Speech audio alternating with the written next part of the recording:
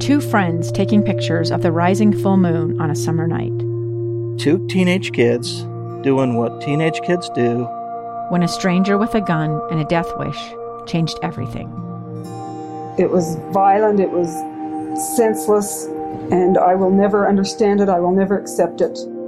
I'm Amy Donaldson, and unfortunately, we're all too familiar with stories about how violence shatters lives.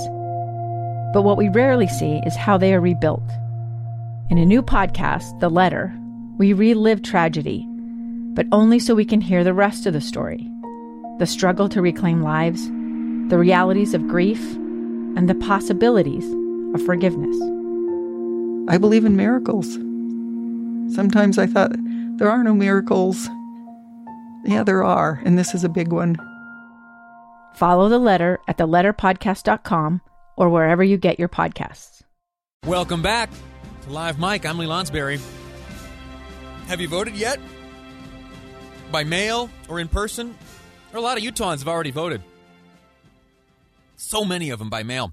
I have yet to mail my name, but I'm gonna. I promise I'm gonna. I'm gonna sit down with my wife. She and I. We're gonna talk about the different candidates, the different initiatives, all the different choices we have to make on the ballot. We may even invite little baby Piper into the conversation. She'll be.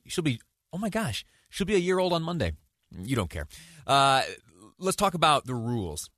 The other day, I got a text message, and it was a very simple text message, but it kicked off kind of an area of research for me, trying to get to the bottom of exactly what are the rules, what are the laws, where do they vary, is it state to state, is it county to county, are there federal election laws? I got incredibly obsessed with election law, and it started with a very simple question that came in via text message, 57500, if you want to weigh in. And the question was, hey, what is electioneering exactly, and where is it prohibited? And so I went to Utah Code, and very simply, the definition of electioneering, according to Utah Code, includes any oral, printed, or written attempt to persuade persons to refrain from voting or to vote for or against any candidate or issue.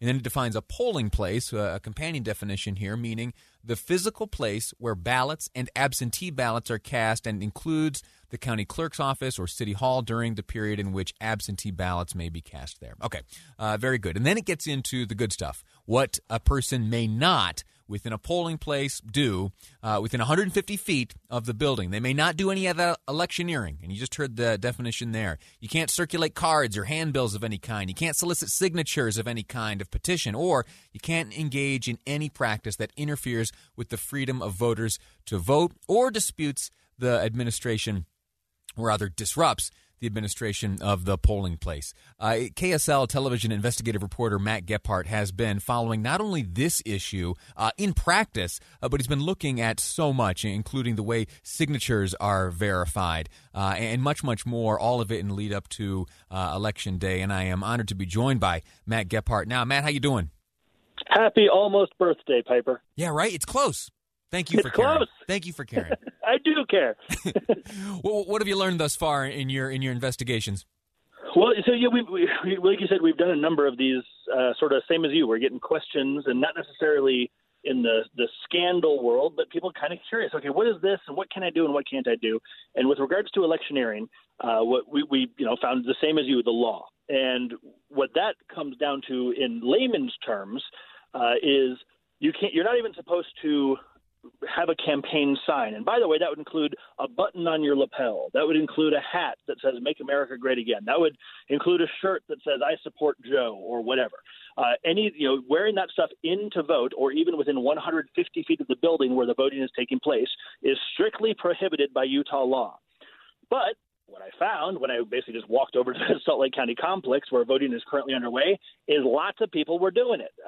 Everything from bumper stickers where people are dropping off their ballots into the little drop box there, well within probably 30 feet of the building, to people actually walking right into the building and wearing their lapel pins and their hats and their whatever else. So we took it to election officials in Salt Lake County who basically said, "Yeah, we know it's against the rules, but it's kind of easier just to get these people moved out, let them vote, get them moved out quickly." That's kind of the stance we took.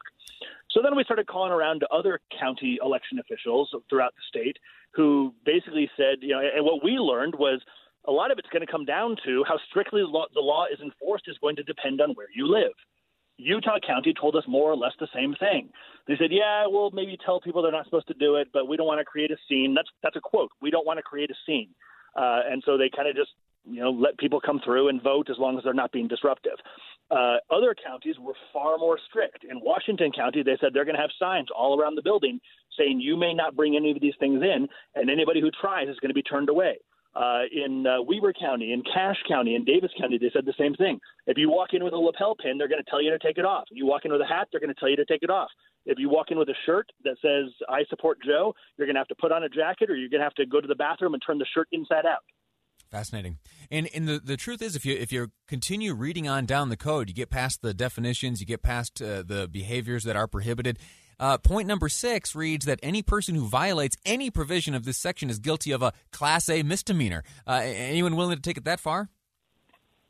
Yeah, I don't, I suppose if you went into one of these polling places and you started creating a disturbance and you started, cursing and refusing to leave or whatever, then that would be the law. The police would probably be called, right, if you're creating a disturbance, and I suppose that would be the law under which you were arrested for doing such things. But no, we didn't get any indication that people are actively looking to throw anybody in jail over this. That's good. Okay, now how about safety in terms of health and masks and the different guidances that have been handed down from the various departments of health?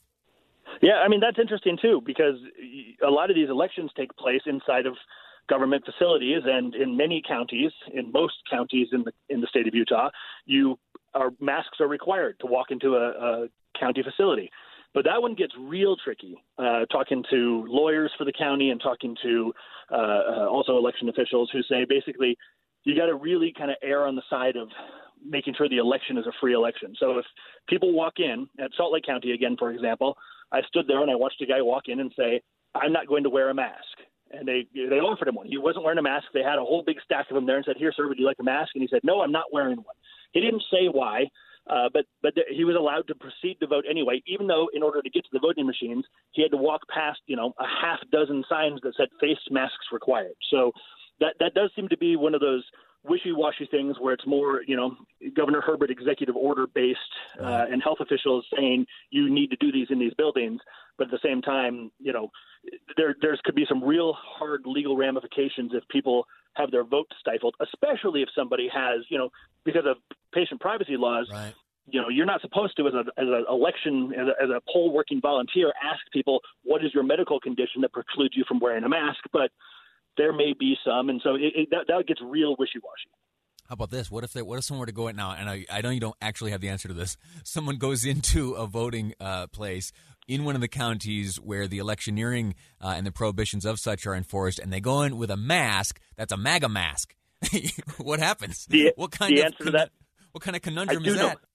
I do know the answer to that, and the answer to that is put it on inside out, please. Ooh, and also every poll worker, every single election official that we spoke to said we're going to have a big stack, except for there was one county we spoke to where actually masks aren't required right now because I know it's not color-coded anymore, but you know what I mean. Right. It's the low zone. Yeah.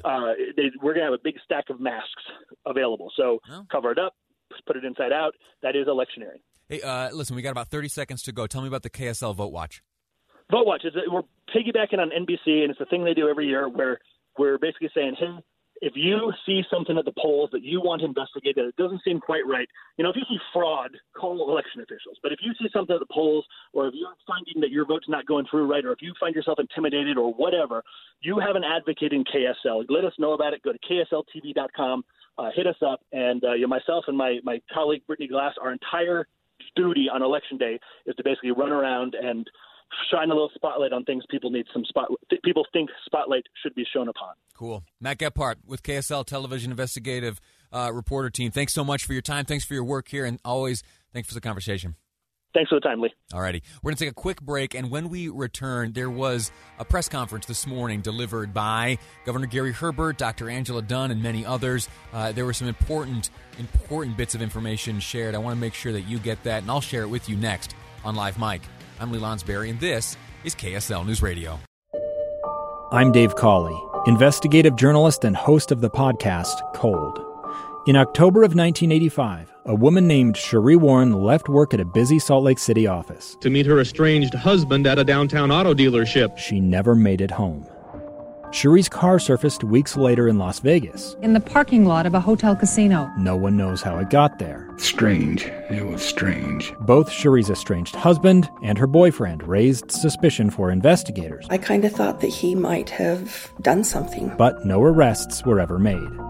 In Cold Season 3, we dig into double lives, make new connections in the case, and examine the difficulty raised by reasonable doubt. We want answers just as much as anyone else. They have creeps like that now too, so nothing's changed. That's the new Cold Season 3, The Search for Cherie, now available anywhere you get your podcasts.